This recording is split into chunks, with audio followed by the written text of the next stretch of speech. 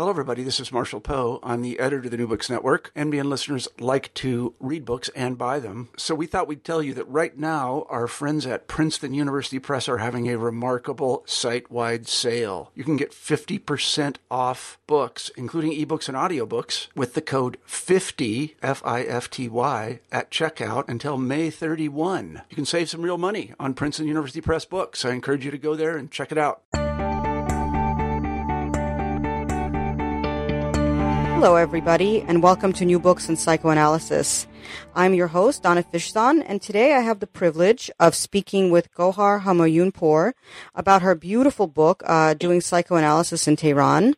It was published by MIT Press in 2012, and it won the 2013 Gradiva Award given by the National Association for the Advancement of Psychoanalysis. Dr. Humayunpour is a practicing psychoanalyst in Tehran.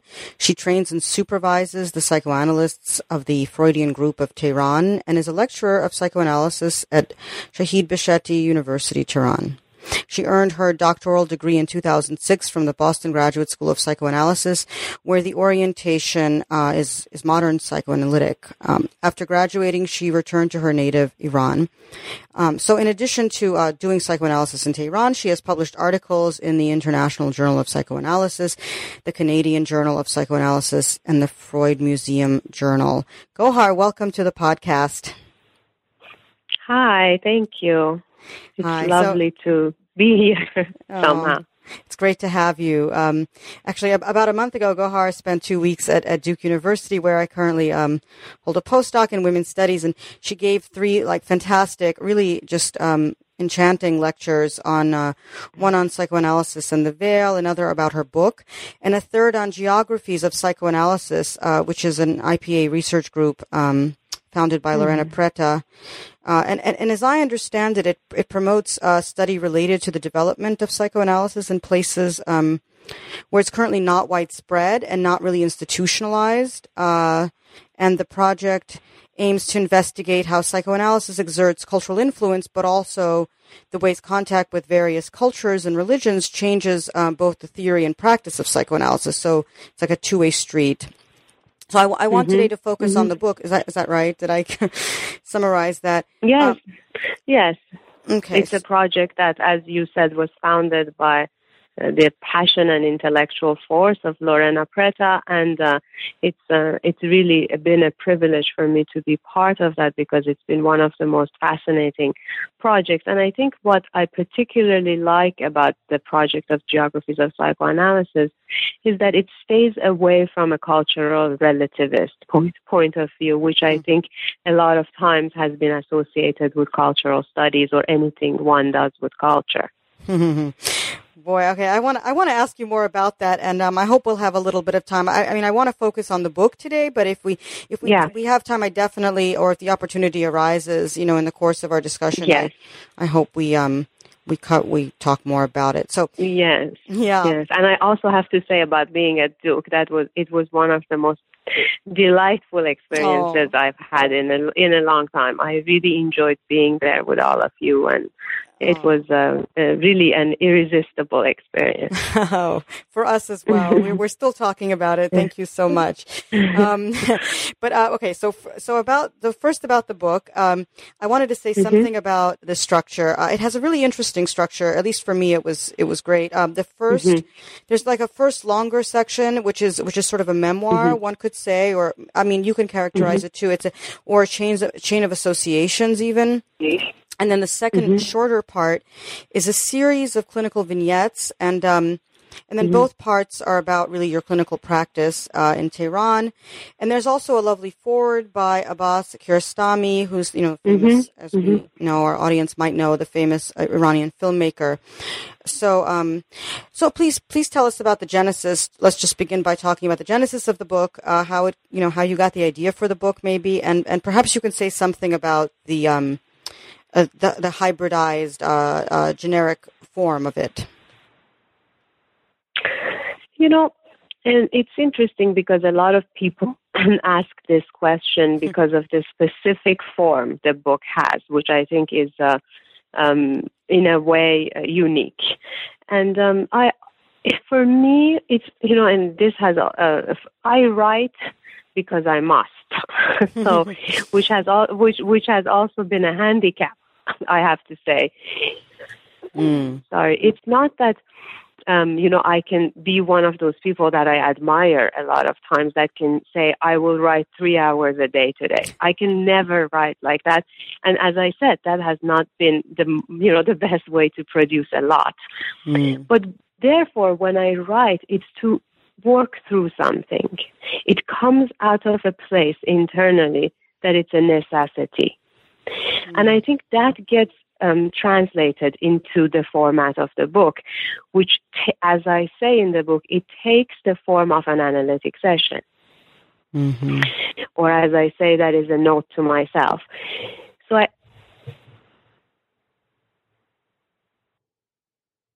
is the art of the novel. And, Kristeva mentions this, and I mention in the book that it's in writing a novel that one comes closest to facing oneself. And, I think when one writes scientific papers, as we all have, and we all have written doctorate dissertations, and not to take away from the importance of such projects, of course, but I think because I think those are necessary. But I think there's something else that happens when you write a novel, or you write in the way that I write, that I have written this book. So, in a sense, for me, it comes from a place to work through something, and it takes the form of an analytic session. Is that part of why you chose Kiarostami to write the foreword? Or, I mean, what is the meaning? What meaning does he give for you or to your book? And because obviously you could have chosen an analyst or somebody, I don't know, just somebody different. Is it because you wanted to stress the creative aspects of this book?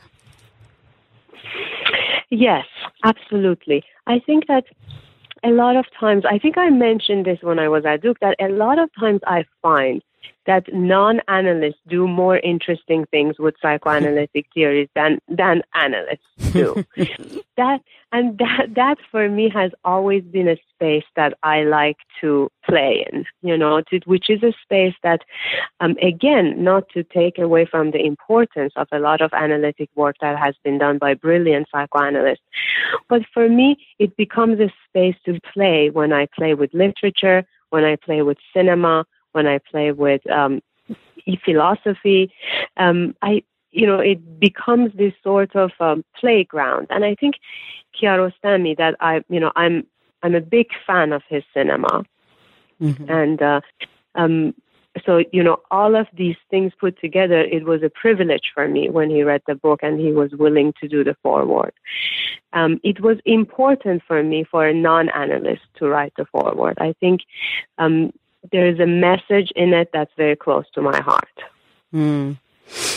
Yeah, it was a beautiful foreword. You know what else was beautiful? That the cover, or is beautiful, I should say, and people who purchased the book will see that. So when I first saw this book, actually at my local bookstore in New York, about 6 months before I met you, and I was immediately drawn to it, and I was thumbing through it, and the salesperson came up to me and said, "It's a great book. You should, because it's unusual for her, but it's at my local bookstore, right?" It's like anyway. So on the cover, I just wanted to talk a little bit about the cover. It's a striking photograph of your very modern office. I don't know how else to put it. There's like a bookshelf prominently featured. It's a huge bookshelf, and this like sleek leather couch also prominently featured, which I really like. It looks very inviting couch, and then beyond it or behind it, there's through a large window, we see Tehran.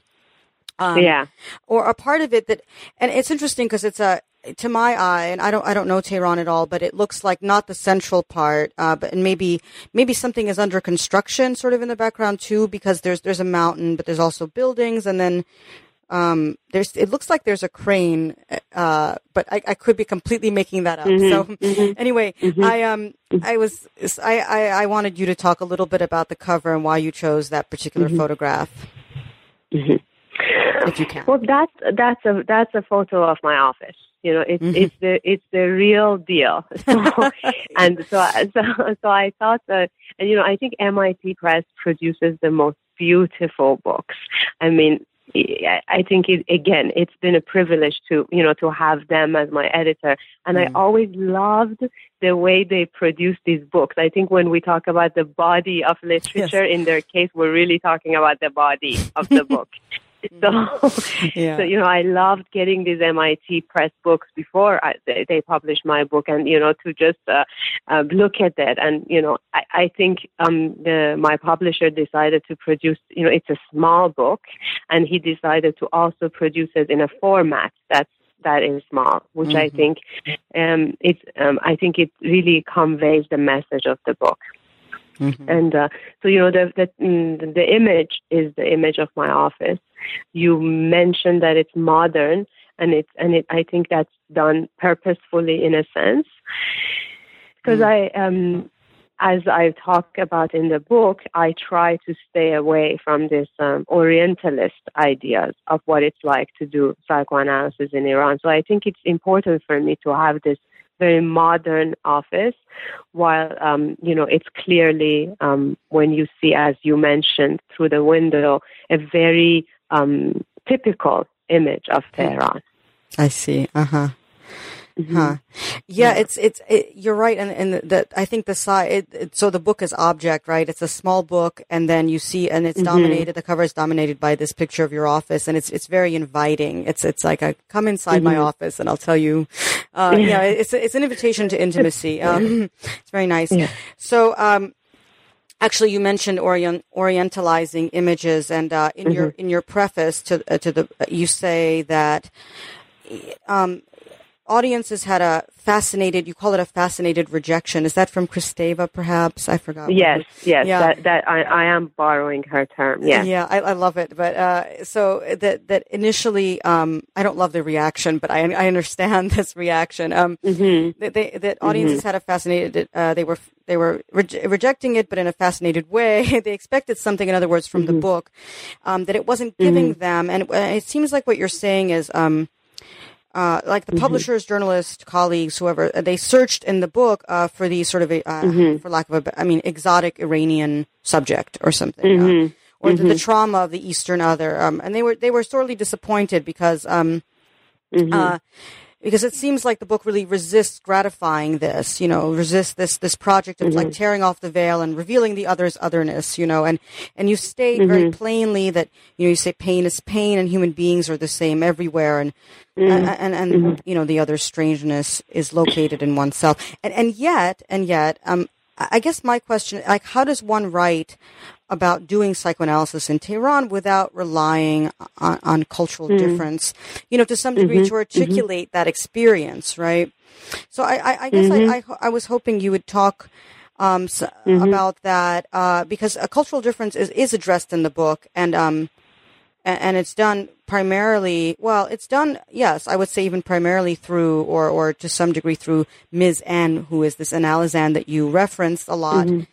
And sometimes I think your voice and her voice seem to almost merge. Or I feel like I suspected at times that she was ventriloquizing you, or that she was functioned in this way. But this could be my fantasy about it. But please comment on this problem of cultural difference versus universalist sort of project. You talk about, for example, Oedipus, the Oedipus complex, and how you believe in its universality. Well, let me go back to the beginning of your question, because you talk about this fascinated rejection that I'm using, that I'm borrowing Kristeva's term. I think that in general, as a psychoanalyst, I don't believe that there's ever a fascination that is not accompanied by a rejection, or vice versa. I think that the fascination is in the territory of rejection, and vice versa. And this, you smoothly go into this idea of Orientalism that is an idea that's very close to my heart.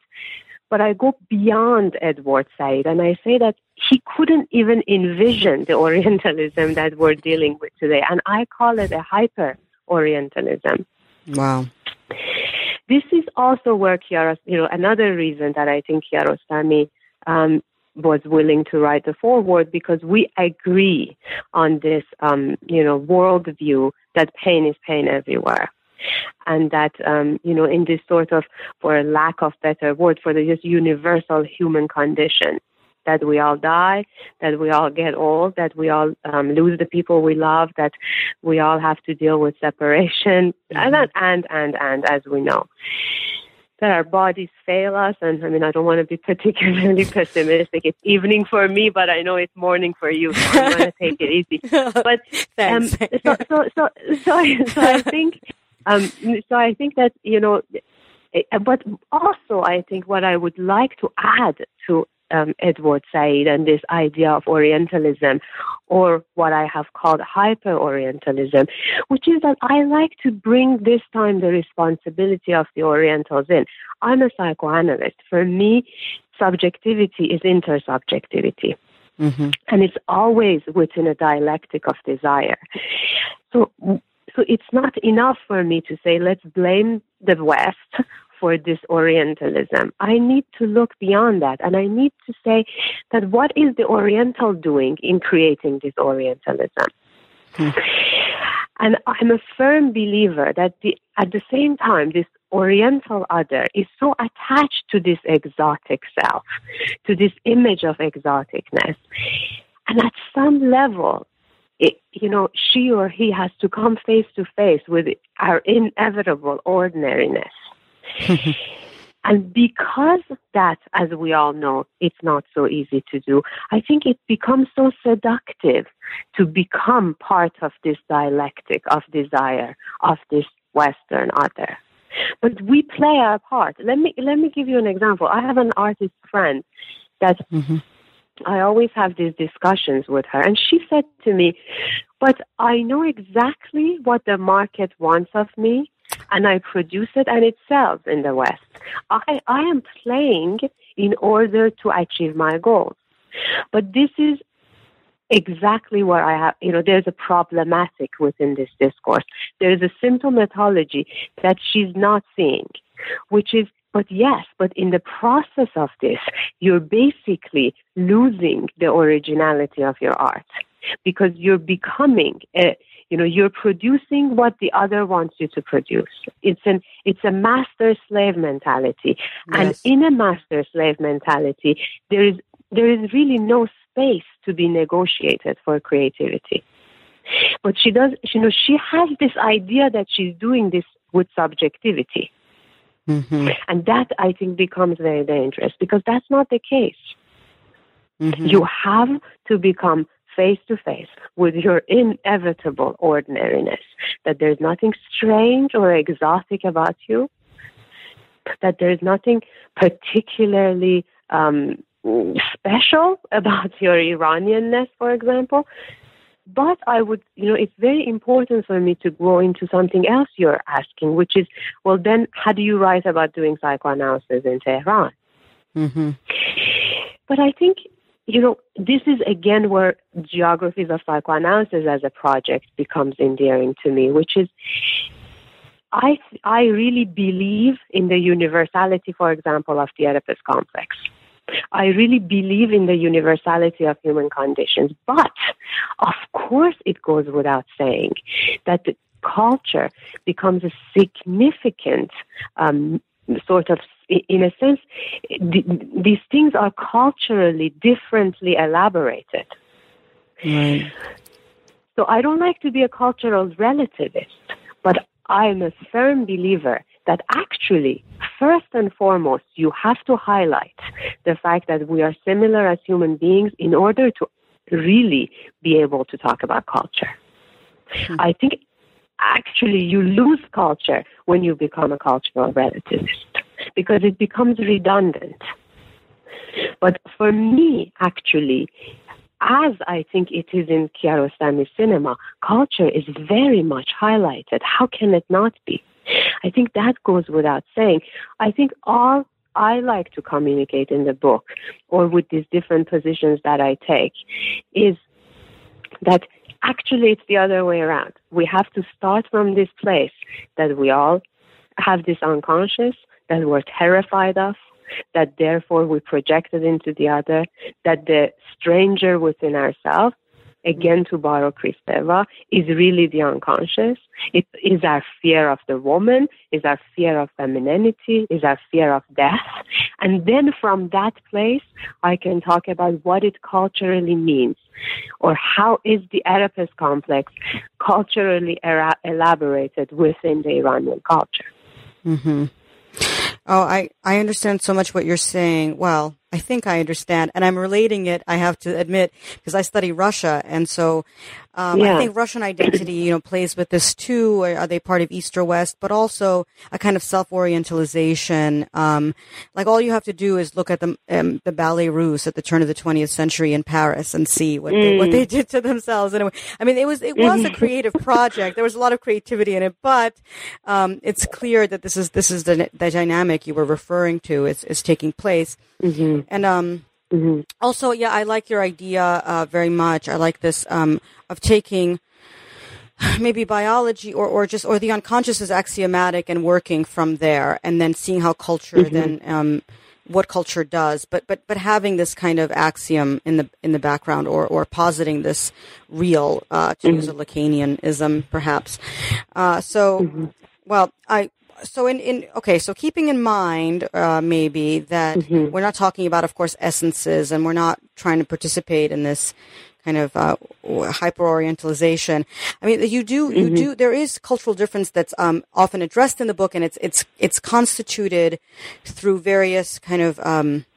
It's constituted in various ways. So one way is in discussions or through discussions of temporalities. This is something that interests me as well, of East and West, and how people approach time or experience time differently. For example, in Tehran and Paris. Okay, I'll pick Paris because it figures in the book. And you quote from Salman Akhtar's. You're picking up my unconscious when you pick up Paris. Go ahead. Okay. Maybe, yes. Maybe it's not in the book. I just decided Paris. You quote from Salman Akhtar's book, Immigration and Identity, I believe. And I just wanted to read this quote because I don't know, it was very appealing to me. So for the East, relatively speaking, past, present, and future merge into one another. For the West, they are discrete entities. For the East, experience in time is like water collected in a pool, stagnant perhaps. For the West, time is more like water flowing in a stream. And one is acutely aware that what flows away forever. And I mean, it sounds... There's some cliche, but there's also, real truth in it. And it's really about the structures of these societies and the cultures that create these experiences, I think, of time. And can you comment a little bit about that and how this figures in the book, or how this figures in your practice, if at all? Yeah, I think these ideas of time and space, geography, history, these are all negotiated differently within different, socio-political, socio-cultural realms. I agree with you in that sense. I think what my, the last 8 years of work has shown me in Tehran is that I find that, for example, it's the past that is eroticized. In Iran, and I would say a bit in the East, I find from reading, about the East. While I would say it is the future that is eroticized in the West. I would again say especially North America. Because I think, I would say that in Iran, one of our important philosophers, Dariush Shaigan, says that we breathe in the air of regret in countries like Iran. And I think that beautifully elaborates what I want to say about this eroticization of the past in countries like Iran. That in a sense, I don't know about Russia, but I think it could fit into this description maybe. That there is this, at least in the Russian literature, I see this nostalgia. Or this sort of eroticization of the past. I think so. I would say that here we're haunted by shadows. Well, I would say the West is haunted by this access of images of the future, which again, maybe we could even, I mean, these are just hypotheses, but maybe we can even go as far as saying that, therefore, there is a negotiation between depression in the East and anxiety in the West. But none of these things is well researched or well thought about. It's just ideas that are coming up as I'm speaking with you. But I think so when we talk about temporality, this idea of past and the future, these are culturally, of course, stuff that we can say. This doesn't mean that I don't believe with every single patient that I work, these things doesn't become about the person's specific narrative and their intrapsychic dynamics. Right. Yes. Well, yes, but I do like your questions very much, though. These are questions that I think about a lot. What do you think happens to the present? So if it's the future or the past is eroticized, where's the place of the present? I was hoping you wouldn't ask that, but. Well, it just came to me. I wasn't going to, but it sort of begs the question. Yeah. Well, I think if we think of time as this linear, linear thing, then we get into trouble with Heidegger when when he says that when we think about the present, it's just vulgar. Yeah. So I don't know, but I think that maybe it gets lost somehow. Right. It seems to, certainly in the U.S. context, I think the future is eroticized and politicized very much. So yes, and this hyper, this access of images, I think. Yes, yeah. Well, speaking of the sort of West and anxiety that you mentioned earlier, one of the things, the other difference that's highlighted, I guess, one could say is between present day, like Iranian and American subjectivities, particularly. Well, this is a pet sort of again, observation of mine, but you observe that Iranian and Alazans continue to resemble the Freudian patients, the classical patients. That your Alazans have no trouble in Tehran, have no trouble talking about sex, for example. In fact, sex dominate, and you see this in the second half of the book. It sort of dominates the sessions. They present Oedipal problems. You see many hysterics. While in the States, of course. We hear, by contrast, we hear many analysts are all about, they're all but ready to relegate the neurotic to history. They're, certainly one can dispute this, and Lacanians, for example, do not subscribe to this, but I've heard it said often, and there's an increasing focus on the less than Oedipal. I think it's sometimes referred to these patients as less than Oedipal, so borderlines and narcissists, or who are seemingly filling the practices today of I guess New York practices. And I think on this very program there was an analyst who called such patients pre-analytic. I might neurotic patients were pre-analytic. Pre-analytic, no, not neurotic, sort of less than neurotic, or so who just sort of, I guess, weren't quite ready for analysis. That's the implication, right? So you had to sort of prepare them for that. They couldn't just, for example, go on the couch immediately and free associate, which you state in the book that Tehranians have no problems doing this, or at least in your practice, in your clinic. So, I guess my question is, do you stick by this? Is there really a difference? And if there is, are the patients in the United States different, or is the difference located perhaps in the analysts and in the theory and diagnostic categories they employ? I think it's a socio-cultural creation. I think that it's the zeitgeist. It's what the French would call the. It's the spirit of our times, l'air du temps. It's so I think the spirit of our times is that in the United States, I would say in North America, or in mainstream heteronormative analytic discourse, if I'm allowed to use heteronormative here. Very much. There is an omission of sex, and I don't think that's just within the analytic discourse. And this, of course, doesn't mean that we don't hear this, what Lacan would call an empty speech about sex. I think there's actually a reaction formation to this omission. So we hear this discourse that's full of this talk about sex, but it's really not about the erotic or sexuality. Mm-hmm. So there's an omission of sex, I think, from mainstream heteronormative discourse in general, not only within the analytic discourse, but of course the analytic discourse is part of this. It becomes part of this mainstream heteronormative discourse. How can it not be? It's not happening in a vacuum, the analytic discourse. Mm-hmm. So in a sense, we hear, look at all these TV shows in North America, look at all the books, whatever 50 Shades of Grey, I forget how many shades of gray, but something like that. It's like, is that really about sex?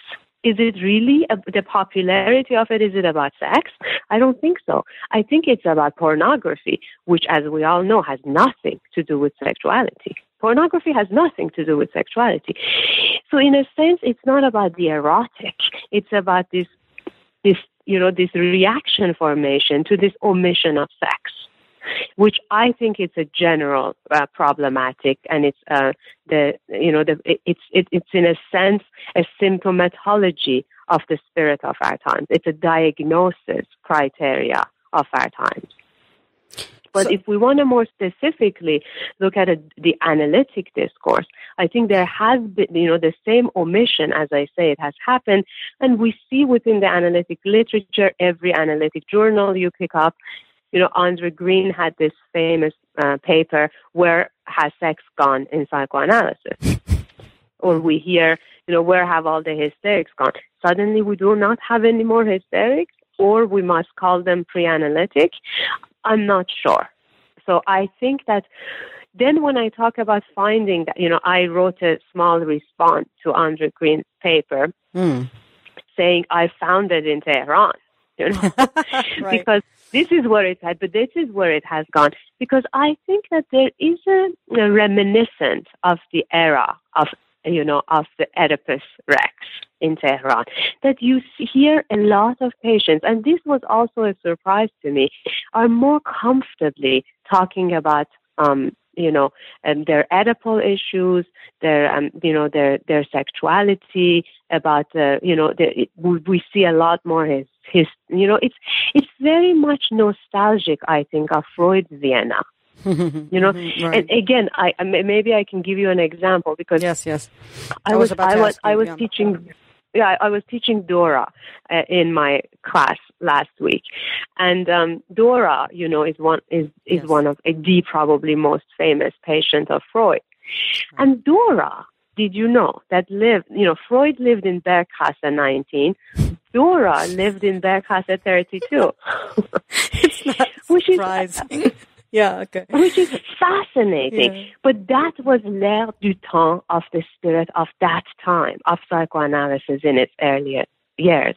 This is not, again, to go back to Paris, can one imagine such a thing in Paris nowadays, between an analysant, the distance between an analysant and an analyst being symbolically between Bergkasse 19 and 32. We can't, but in Tehran we can.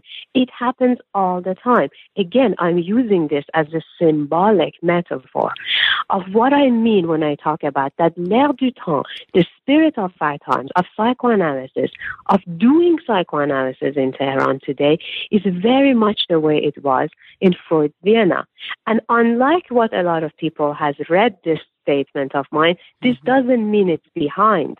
Right. Again, we're not talking about time in a linear way anymore, of course.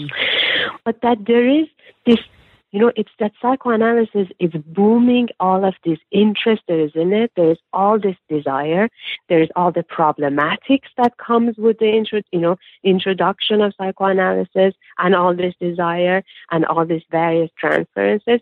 And there's very easily the possibility, literally and symbolically, of Bergkasse 19 and Bergkasse 32.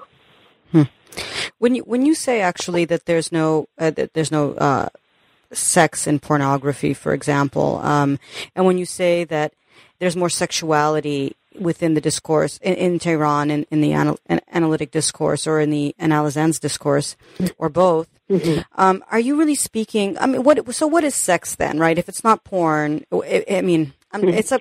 I really have to stay away from this topic. I'm sorry, but I keep getting sorry. That's okay. I was just thinking about desire. How you would you're speaking something. You're saying something about desire there, but okay. Well, yes, I'm definitely saying something about desire. Okay. Let me just give you an example, and we can leave this topic. Okay, yes. This was, I talk about Kundera in the book a lot. I was going to ask you. Yes. He's a master signifier for me. Yes, he is. He had this critique of the American production of the movie of The Unbearable Lightness of Being. He said that it wasn't about the erotic, but it was pornographic, which is the opposite of the book. Okay. So, but we can, Okay, well. But I can happily move on to Kundera if you wish. well, Kundera in a second. I wanted to actually speak about maybe something a little bit more innocuous, which is hospitality. So another sort of difference that's outlined, or an experience that you had in your, or had when you first returned to Tehran. Certainly, you dealt with these feelings of dislocation and maybe unbelonging, but also, I don't know, it seems that, you talk in an ambivalent sort of way maybe about all of the hospitality and friendship and intimacy that you experience there, and how it's that you don't always experience in the West. Or maybe Ms. N, this Analysand, talked about it, but you seem to assume part of this. You seem to take on part of her discourse a little bit here. And I don't know, I do have maybe something to say about that. Or maybe how Ms. N... Actually, I don't, go ahead. Or how she functions also in the book, because in addition to Kundera, so Kundera is there definitely, and he's a master signifier, as you put it. But so is she. She's really threaded through the first half of the first, maybe even 3/4 of the book. And I couldn't help but think, who is she? At first you were, you described that you were a little bit intimidated by her, and then she becomes someone you kind of identify with at various moments, and she's a bit older than you, right? But there's clearly some kind of identification happening, or at least this is how I read it. Again, you could totally dispute it. And so I thought, there are these two figures basically in the book. There's Kundera and she's there, and I thought maybe you could talk about both of them, maybe in tandem or separately, and their function for you.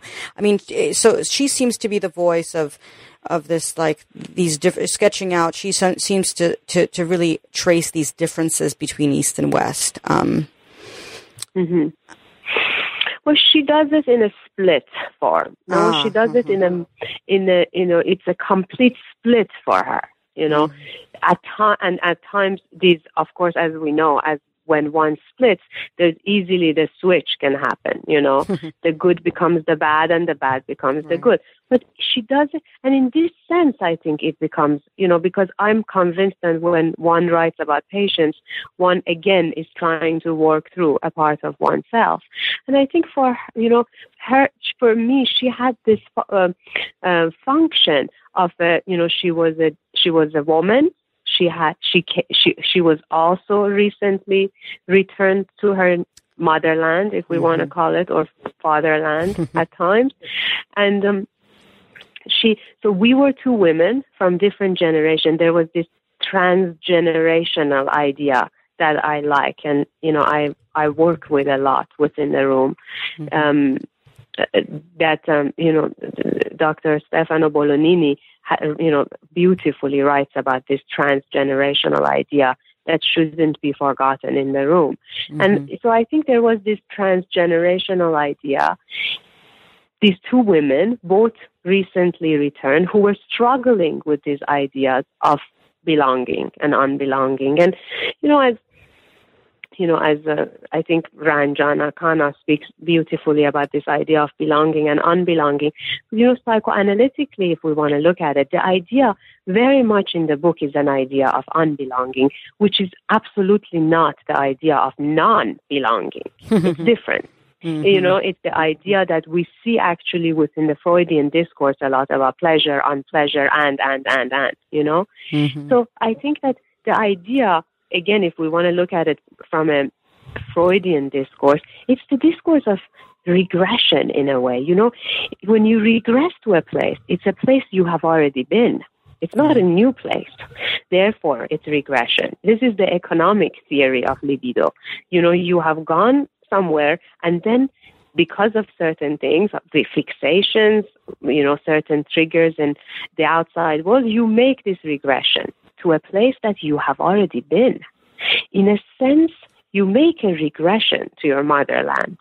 You regress to this place, and then you have to struggle because it's not a place you don't belong to, and it's not a place you belong to. And a process of unbelonging, which I always, every time I say unbelonging, I want to say unplugging, because I think there's also an unplugging that happens when you do, through the process of unbelonging. So it's a place that it's a familiar territory, and again, going to the idea of fixation, it's not only familiar, it has an extensive amount of affective energy associated to it. Yeah. So it's not even a normal place that you just go back and visit. It's sort of, I can't, this has become my professional deformation, that I can't help but go back to the words that we have been saying, which is, in a sense, one regresses to Paris, or I often regress to Paris, which is a place that I was born there and spent 0 to 5 there. Oh, I didn't realize. Interesting. Okay. So it's Paris. Yeah. I mean, so I'm originally from the Soviet Union, which that's complicated more. Now a country that no longer exists. So this regression is then, it's also vanishing. I think, this place that I used to go back to, that I still go back to, but it's no longer the same. So anyway, but we'll leave that. And Kundera, you were going to speak about Kundera a little bit and how he functions. A lot of people have asked me, how come Kundera takes so much space? And I want to say, staying very true to this discourse of revealing, and hiding and revealing and hiding, because one does both simultaneously, of course, as one speaks. But staying true to this discourse, I have to say, I want to say to them, how can he not, if you read the book? Kundera is a symbolic representation of my father. Yeah. And, my father was the translator of his works into Farsi, and I read Unbearable Likeness of Being when I was 13. And Kundera becomes so much part of this narrative because his name falls upon my father's name. And, in a sense, would Unbearable Lightness of Being at 13 affect me the way it did if my father wasn't a Farsi translator? Now, this doesn't take away from the fact that I think Unbearable Lightness of Being is the art of the novel at its highest. But still, this incredible, irresistible, delicious book would have taken so much psychic space for me. I'm not sure. So I think I didn't have a choice but for Kundera to take so much space within this within a book that is autobiographical in a way. Yeah, I mean, so you do reveal this in the book, and I was about to say it, but I thought I would let you talk about your father and the relationship between Kundera and your father. But but I also read I didn't read it at 13. Maybe I'm a little older than you. I read it at I don't know. I was a teenager, but older, and it had a big effect on me as well. But again, I'll leave my personal narrative aside for a second. Yes. But what was I going to say about that? Oh, yeah, I was wondering about the novel, though, and I'll ask it a slightly different question because, clearly the very name Kundera is already, bears this importance and this symbolic weight because of your father. But you do kind of weave in, I mean, there are certain maybe lessons one could say. I mean, did it help? Was Unbearable Lightness of Being somehow did you keep thinking of it or thinking about those scenarios when you were practicing in those, when you first came back to Tehran? And does it still have a bearing on your practice? But I think again, we go back to what you were saying before about belong. I think there is an unbelonged anti-hero in Kundera that my father probably found extremely desirable, as I did, again, going through this transgenerational idea. Mm-hmm. I think there is an Odyssey, there is Odysseus that I also talk about in the book, taking from Kundera's other book, Mm-hmm. So I think there is that I think we share this anti-hero, unbelonged character. Mm-hmm. Yeah. Okay. Well, which maybe goes a little bit also into what you were asking about hospitality, no? Because then the question of hospitality becomes important to such characters, and hospitality, friendship, hospitality, borrowing. It's, for me, these signifiers come hand in hand with the different signifiers, which a lot of times is not mentioned with them. But for me, it automatically becomes part of the chain of that signifier, and it's gratitude. Mm. I think that Melanie Klein's paper, my favorite paper of Melanie Klein is, From Envy to Gratitude. And this, again, is one of the things that has become particularly highlighted for me living in Iran, because I think there's something to, I'm working on this. This is one of my projects, but there's something to be said about this being particularly culturally highlighted in Iran. But I think when one moves from envy to gratitude, one develops a psychic space for hospitality, for friendship, in this, and a sort of, I think, above all, a certain intimacy, maybe. Maybe that's the best word for it. But I think when one doesn't work through from envy to gratitude, that becomes a space that never gets opened. And of course, I'm not talking. I hope that I'm clear that this is not a humanitarian approach at all. Mm-hmm. I take a stand against that.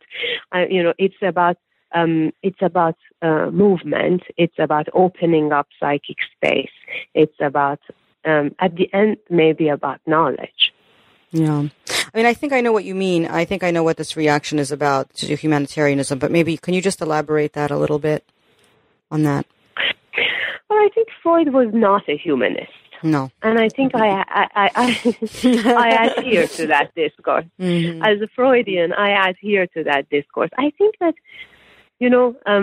he says, there is no such thing as any sort of altruistic behavior. We don't do anything for the other because we're this wonderful, self-sacrificing thing. We do things because it has some psychic meaning for us. Mm-hmm. We do things because it has psychic function for us. This, of course, doesn't mean that I don't think people can be, for example, develop these capacities for friendship, intimacy, and gratitude. Of course, I believe that. But of course, we do that in the name of something higher than humanism.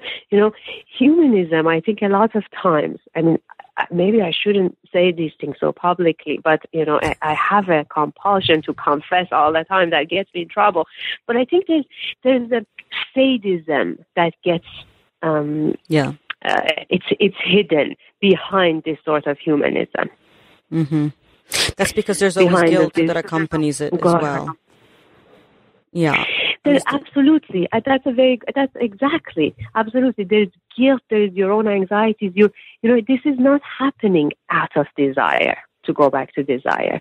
This is happening out of a limitation, out of something that you have not developed the capacity for. Right. Yeah, and that's very true. That's something I agree with. I think humanism, to use the Lacanian discourse, is within the realm of jouissance and not that of desire. Well, thank you for invoking Lacan, because I was just about to, but because I thought we were very much entering that discourse, but it's a Freudian one. I mean, it's a continuity from what Freud says in, whatever, civilization is discontents, you can just pick a text, really. So we've taken up enough of your time, I think, but I wanted to ask you before we go, about your current projects, actually, and maybe you can tell us something about Geographies of Psychoanalysis or something else you're working on, or the Freud group, or your writing projects. Well, I have, I'm the founder and director of the Freudian Group of Tehran that we established 8 years ago, and it's a very dear project to me. It's as anybody who has done any sort of institutionalized work knows that it comes with its own set of struggles and it has particularly been difficult this year. But I think that we have wonderful, desirous people that are willing to symbolically stand at its door and protect it. And I'm very happy to be part of this sort of odyssey with them. Mm-hmm. And, that it has been part of doing psychoanalysis in Tehran. So that is an ongoing project that I'm very proud of, and I have the privilege to work with all these people and be part of it, because it's really the members that make the group, and I'm just one person who had the desire for this, but it's because of their desire that it keeps going and it keeps moving. I'm working on my next book, and it's I don't talk about the book when I'm writing it because it's not conducive for me to continue writing it. But I could give you the title. Wonderful. Anything we can get from you. Yes. That is a fantasy title. It might not end up being the title, but we had the Geographies of Psychoanalysis conference in October here in Tehran. Oh, okay. We had wonderful people coming from all over the world, from Argentina, India, wow. Italy, everywhere, Vienna. And so Mariano Horenstein, who came here from Argentina, they went to Isfahan for a couple of days, and when they were back from Isfahan, very impressed and delighted by Isfahan, I said to him, "Did you see Isfahan is famous for the color blue of the city?" And he said, "Yes, it was really breathtaking." And then I started telling him about some of the recent struggles of doing psychoanalysis in Tehran and about this book that I'm working on, and I don't have a particular title for. And he said, maybe you should call it Persian Blues, which I really, really like. So that for now is the going title. I haven't had a better idea because I think it plays with the idea of blues. It's very playful. And so it's very playful, yes.